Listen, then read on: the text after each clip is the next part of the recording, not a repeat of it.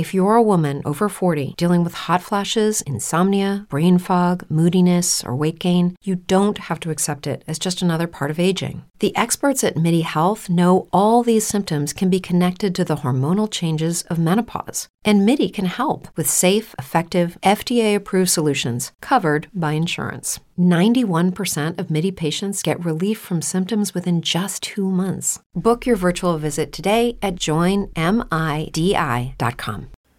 Hey everybody, welcome to another Baseball America Prospects podcast. I'm Kyle Glazer, joined today by our peerless leader, JJ Cooper. JJ did the Astros top 10 prospects for us this year, as he has for many years now. Always fun to do. JJ's really done them since back when they were starting the tank and all the way through their World Series. I wouldn't go that far back. I was going to say I got to enjoy the writing up the Astros as they've been good. I think I've been doing it like 4 years now, so I didn't have to write them in the dark ages of when they had. I remember if you go back, there was a stretch there like in 2009, 2010, where you're reading reports at the back of the Astros 30, and you're like, there's no way this guy's going to play in the big leagues. A lot better than that now. Absolutely. JJ, the Astros are in a pretty unique situation among big league clubs in the sense that they are highly successful at the major league level, while also still having both top-end prospects and prospect depth. As you were constructing the Astros top 10 this year, you had two really good candidates at the top, Kyle Tucker, Forrest Whitley, both of whom have spent time in the top 10 overall of prospects at various points here at BA. Whitley missed a lot of time this year, had that 50-game suspension to start, threw 26 innings, had an oblique injury.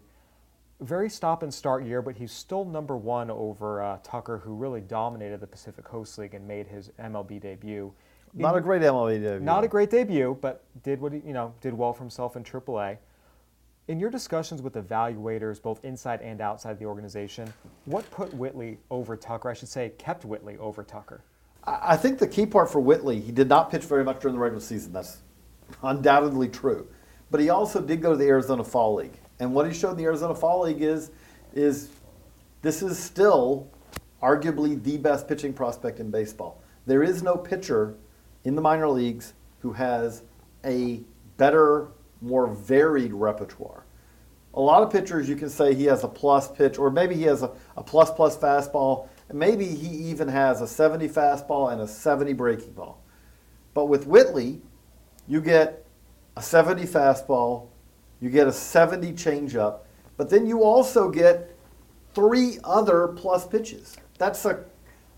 I don't know if I've been here at Baseball America for 16 years now, and I cannot remember writing up a guy that we projected as having 5 plus pitches.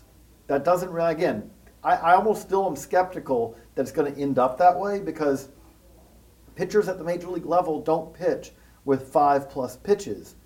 But I was running it by scouts, when I was writing it up, and I remember texting a scout and saying, am I crazy to write up Whitley with 5 above average or better pitches? And the response was, no, you're not crazy. You're light, but you're not crazy. You're light. And then I ran that by someone else. It's like, yeah, no, I think you have to say that this is a guy who could end up having. Now, again, we're projecting. He's flashing some of these right now, not as much as he's throwing it every pitch, but you could very well project this is the guy who's going to have 5 plus pitches. That's hard to really wrap your head around, especially for a guy who, if he had 2 pitches with the caliber of his fastball and changeup and had just some kind of get-me-over breaking ball, he'd be really good. And it's much, much better than that. I do think if you are looking around the minor leagues and you say, find me a potential number 1 starter, I'm going to answer Forrest Whitley. You compare that to Tucker, and Tucker's a very solid, very good prospect. But if you said, okay, find me an outfield prospect, I can't tell you that Kyle Tucker, I'm definitely saying, is the best outfield prospect out there. He might be, but there are other guys in that discussion. I think Whitley is a step above that. And I do think also, again, what Tucker showed, and Whitley's going to face this too, we'll talk about this with further on guys in this list. Kyle Tucker came up last year, great year in the PCL, and he essentially had about a 2.5-week audition to be the Astros left fielder. The thing the Astros do not have now They used to have time to have patience. You could give a guy 250 at-bats to show what he can do. That does not exist anymore. And so for a guy like Tucker, who very well could end up going into spring training and winning their left field job for next year, you're looking at a guy, though, who he can't struggle at the big league level. If he does that for a couple of weeks, this is a team that's contending. They're not going to say, well, he just needs another month to figure it out. What's really interesting about these two in particular, every year there's trade rumors. JT Realmuto is one of the big fish, no pun intended, Marlins catcher and the undisputed top catcher in the game. Look, just to be frank, the Astros are not getting him without giving up one of these guys. One would think. For you, given that Whitley is obviously ahead of Tucker and that Whitley is a potential number one starter, whereas Tucker, there are other outfielders you can find that may be better, even though he's great. Would you take the stance of we cannot trade Kyle Tucker, or do you feel like that's something that for a player the caliber of JT Realmuto, you pull the trigger and don't really think that hard about it?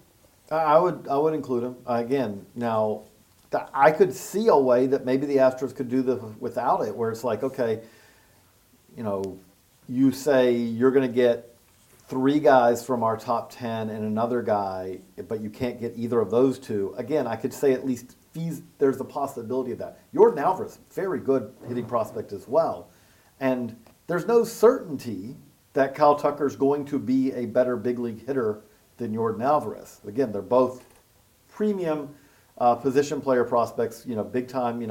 I'd say Alvarez has a little bit more power to him. He has a little more power than almost anybody. Tucker, is got a little bit more feel for hit, I think. But so I could see it being one of those, and then you're still going to be dipping into what's still very solid starting pitching prospect depth. But no, I'm not including Whitley in a deal like that because, again, I do think the other way to put it is if both of them end up being the guys that we think that they could be, not going to be, could be, I'll emphasize, it is if trying to find a guy like Forrest Whitley out on the market is almost impossible. Whereas finding a corner outfielder who can give you a very productive year offensively and be solid defensively, it's a lot easier to find out there on the market than it is. This is why teams always feel like they have to grow their own aces. Because, again, I'll give the Astros credit. They haven't had to just grow their own aces. They've gone out and traded for Justin Verlander and Garrett Cole the last 2 years.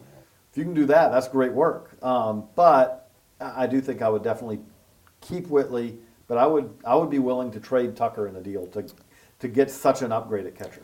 You mentioned that starting pitching depth, and we knew about Corbin Martin and J.B. Bukowskis, 2 college pitchers who were taken the first and second round last year. Josh James, look, his story's been told many, many times over, diagnosed with sleep apnea, got that fixed, all of a sudden, hey, I have more energy, I have more strength, I have more focus, I have more everything, and all of a sudden you have a guy who's pumping triple digits with flashing both a pretty good breaking ball and a pretty good changeup. When it came time to rank these guys, you ultimately did push James ahead of both Martin and Bukowskis. The other two have that longer track record, but James is the one with the present stuff in the big leagues. How hard of a decision was that, if at all? Brutally hard. I think at one point, during the process of writing and reporting this, I think all 3 of those guys ranked 4th on this list at one point. I think Corbin Martin may have ranked 4th on 2 separate occasions where I had him at 4th, I moved him off of 4th, I moved him back to 4th, and then I moved him off of 4th. That's why in the handbook, we have the BA grades.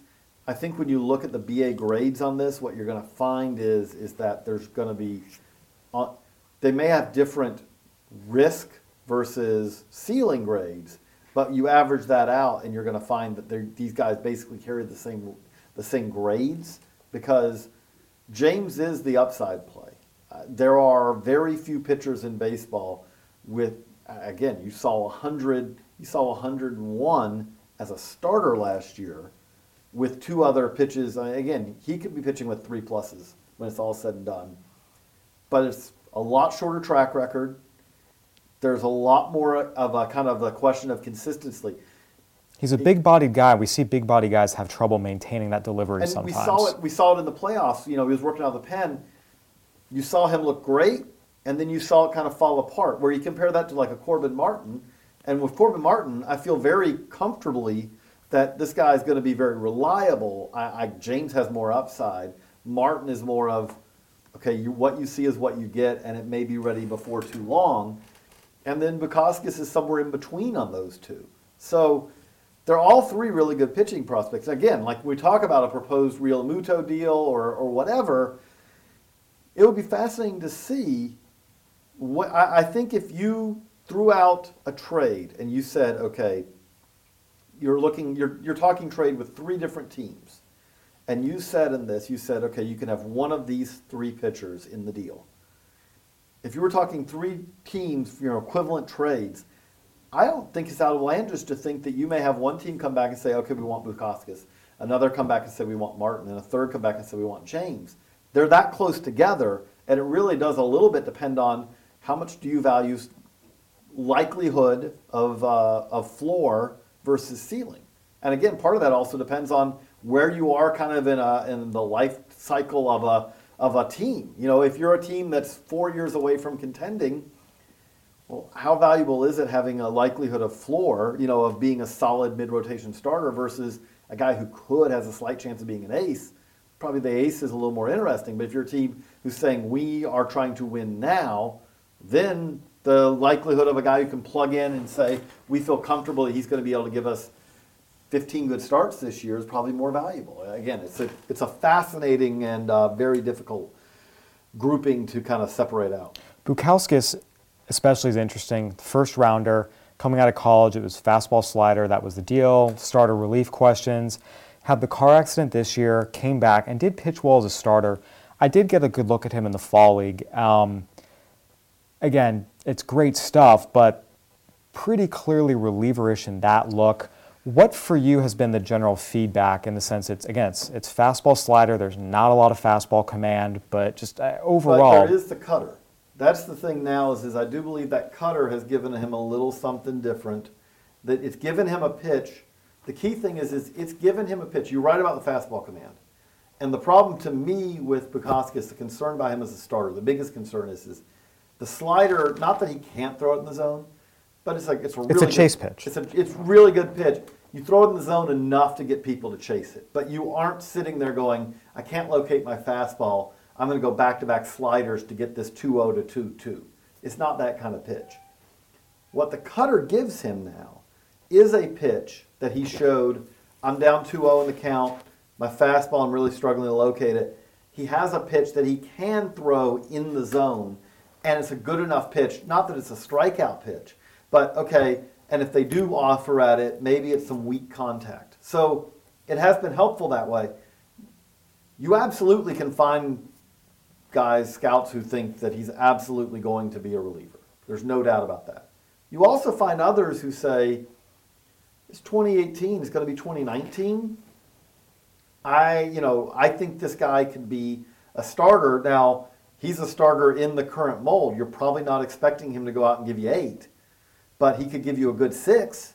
He could give you a good 5 to 6, and especially in the regular season, that and maybe in the playoffs, that there's some value to that. It's kind of there's some similarities in that, to what Lance McCullers was doing for the Astros before he went down with TJ, which is you're not expecting to get 200 innings. You're never expecting to get 200 innings out of Lance McCullers. And part of that is it's a very breaking ball heavy approach. J.B. Bukauskas is going to have a very breaking ball heavy approach. But if you're saying this is going to give us a good 120 to 140 innings, and do it in a way that is those 140 though he's more effective than that innings eater who gives you 180. Well, maybe that does work nowadays. Or maybe he's a guy who starts for you some during the season, but he ends up working out the pen for you come postseason. He's one of those guys who, yes, he's on that line, and we'll see where it goes from here. From the outside looking in, it seems like these 6 guys at the top are pretty clearly the top 6, and then there's a drop-off. Is that what it was on the inside as well? Yeah, I think so. I think there are guys further on in this who could end up being, very solid big leaguers as well. But that top 6, when I say 4, 5, 6, I kind of reordered. There was no iteration. There was no one I ever talked to who said, no, you need to have 7, 8, 9 on this list ahead of 4, 5, 6. Never heard that. So yeah, there is a pretty clear demarcation line there. One of the biggest names on the back of this list is Seth Beer. He was very, very prominent in college for the big offensive numbers he put up. He also was very, very prominent as a guy that evaluators just did not care for in any way, shape, or form. The Astros, as we know, are a more numbers-based organization. You see the strikeouts, you see the walks, and the Astros went with that and making Beer their first-round pick, which, based on all the feedback we were getting, was higher than almost anyone else had him. That was we always expected, though. I think there were a lot of mock drafts where we had Seth Beer, Houston Astros. To the Astros, because for and we for also those said, reasons. though, I will say, we said also we wouldn't have been stunned like Seth Beer maybe at the back of the first round. Boston Red Sox, there were a couple other situations where could have seen him going there or supplemental first. Now he's made his pro debut. He got all the way up to high Class A Bowie's Creek. On the one hand, the debut is what you want to see. Crushed, hit over 300, 12 home runs. But you also saw at Bowie's Creek when he came up here, the concern evaluators had. He was already thickening up. I'd seen him play for Team USA 2 years ago. The Seth Beer I saw there 2 years ago and the Seth Beer I saw at Bowie's Creek is a lot thicker in that lower half and not in the good way. Crazy thing is he's a little faster, though, which is not saying much because he was a... He was a 20 runner at Team USA. I know there aren't a 10 on the 20 days counting scale, but it's one of those things where, like, okay, I'll do an equivalent for a second. Like with a fastball, whether you're a 65 mile an hour fastball or a 78 mile an hour fastball, that's both a 20. Yeah. When it's runners, like, okay, home to first, you get over that, like 4. In Beer's case, with him being a lefty, you're basically talking like over 4.6. You're like in that 20 range. Seth wasn't running 4.7s. From home to first. He's a little faster now, but he's a 20 runner right now. So given all that, I'm more interested, I think, in what opposing evaluators had to say about Seth Beer. What can Astros fans reasonably expect him to become? The hope is you are talking about a really good DH. That was the hope before the draft rolled around. Like when we say like where could Seth Beer go, when we were talking about mock drafts and all, it was really hard to project him with the National League team because talking to evaluators, it is hard to find evaluators who are comfortable saying that he is going to play left field or first base to a playable level. I don't mean to an average level. I don't mean to a fringe average level. A playable level. And you cannot put him on a major league field level. You can, but you're not going to want to. I mean, to give an example from the past, still kicking around, Dan Vogelbach, the concern always with him was, you could find guys who think he's going to hit. But especially when he was with the Cubs, it's like you could not find scouts who said, no, this guy can play a passable first base. You couldn't find it. And the concern you have, the Astros are not one to say, because of convention, we have to do this. But it is really hard to find over the last 25 years, hard to find examples of guys who broke into the big leagues as designated hitters. Because really one of the big things is most teams like to use a DH as nowadays as a spot to rotate in guys to give them essentially a break. Unless you had a David Ortiz, you're not. There's rarely do teams just say this guy's our DH and he's going to DH for 140 games a year. And even in David Ortiz's case, when David Ortiz came up, he was a first baseman. He had to hit at first base, and then they said, you know what? He's not very good defensively. He doesn't run all that well. Let's put him at DH. When I look at Seth Beer, again, this is showing my age, but Jack Cuss could always hit. But Jack Cuss' problem getting at bats is that he was a DH. He could not play any position well enough. Seth Beer has a chance to be a good enough bat that with a team that is willing to be a little unconventional, maybe he breaks in straight in as a DH. But I have trouble saying, you look at what the Astros like to do, Yuli Gurriel is at first base for them. That's an infielder. That's a long-time second baseman third baseman playing first base. It allows them, when they do shifts and all, he's not playing anchored on the bag. It allows them to use him in a ways where they're taking advantage of his defensive ability. You can't do that with Seth Beer. I think that's been a hurdle in hindsight with A.J. Reed playing first base for the Astros, beyond the other fact that A.J. Reed has not hit when he's come up to the big league level. But that is a hurdle. And the reports I have from evaluators are worse at first than he is in the outfield. But again, in the outfield, that it's hard nowadays to say that you really want to put someone out there who's a 30 defender at best in the outfield. It's a conundrum, but if Seth Beer hits to the level he can hit, it may not matter. The Astros, we've mentioned, have a lot of depth. Mm-hmm. They are trying to win at the big league level. We're also at that time of year as we approach the winter meetings where the trade wheels are really starting to turn. We saw James Paxton get moved last week. We are in the midst of a whole new round of rumors this week. A lot of teams, when their top 10 comes out in the Baseball America magazine issue, is not what it looks like when opening day rolls around next year. Absolutely. Do you expect, again, the Astros have been connected to JT Realmuto. There's other trades that are always, on the docket that aren't maybe public knowledge. How realistic is it, do you think, that all 10 of these guys will still be members of the Houston Astros organization on opening day 2019? Highly unlikely. And I think it would actually be, I think that would mean that the offseason didn't go as planned. And I say that because this is a system that still has impressive pitching depth. Now, position player-wise, it's thinner than it's been. Although, again, having Kyle Tucker, Jordan Alvarez at the top, it's a nice start.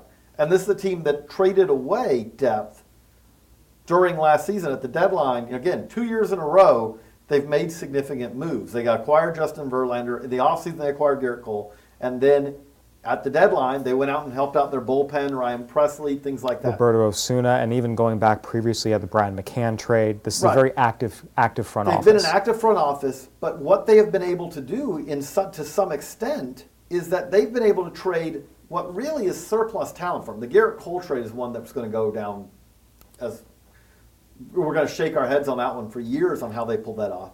But they did not trade a player in that trade. And we wrote this at the time. Who really would... Colin Moran's not playing third base for the Astros. Alex Bregman's much better than Colin Moran. Okay. You look at the arms that they gave up, and again, I like some of the arms that they gave up. Joe Musgrove is a fine pitcher. You'd rather have Garrett Cole. You give him up for Garrett Cole without questioning it, yes. Right. And then Jason Martin. I could not map out a logical plan to Jason Martin getting 350 at-bats in Houston anytime soon. So you put all that together, and they acquired an impact difference maker for them, and they didn't give up anything that hurt them there. But you look at it right now, and you say, okay, if they did go out and get a trade for Realmuto, and they trade, one of these, one of their two outfield / first base top, ones, and one of these pitching prospects. Well, they're right now, with free agency just getting started, and we don't know, maybe they bring back a Charlie Morton, maybe they bring back a Dallas Keuchel, but with it right now, having lost Morton, who's a free agent, Keuchel, who's a free agent, and Lance McCullers Jr., who is going to be out for 2019 because of Tommy John surgery.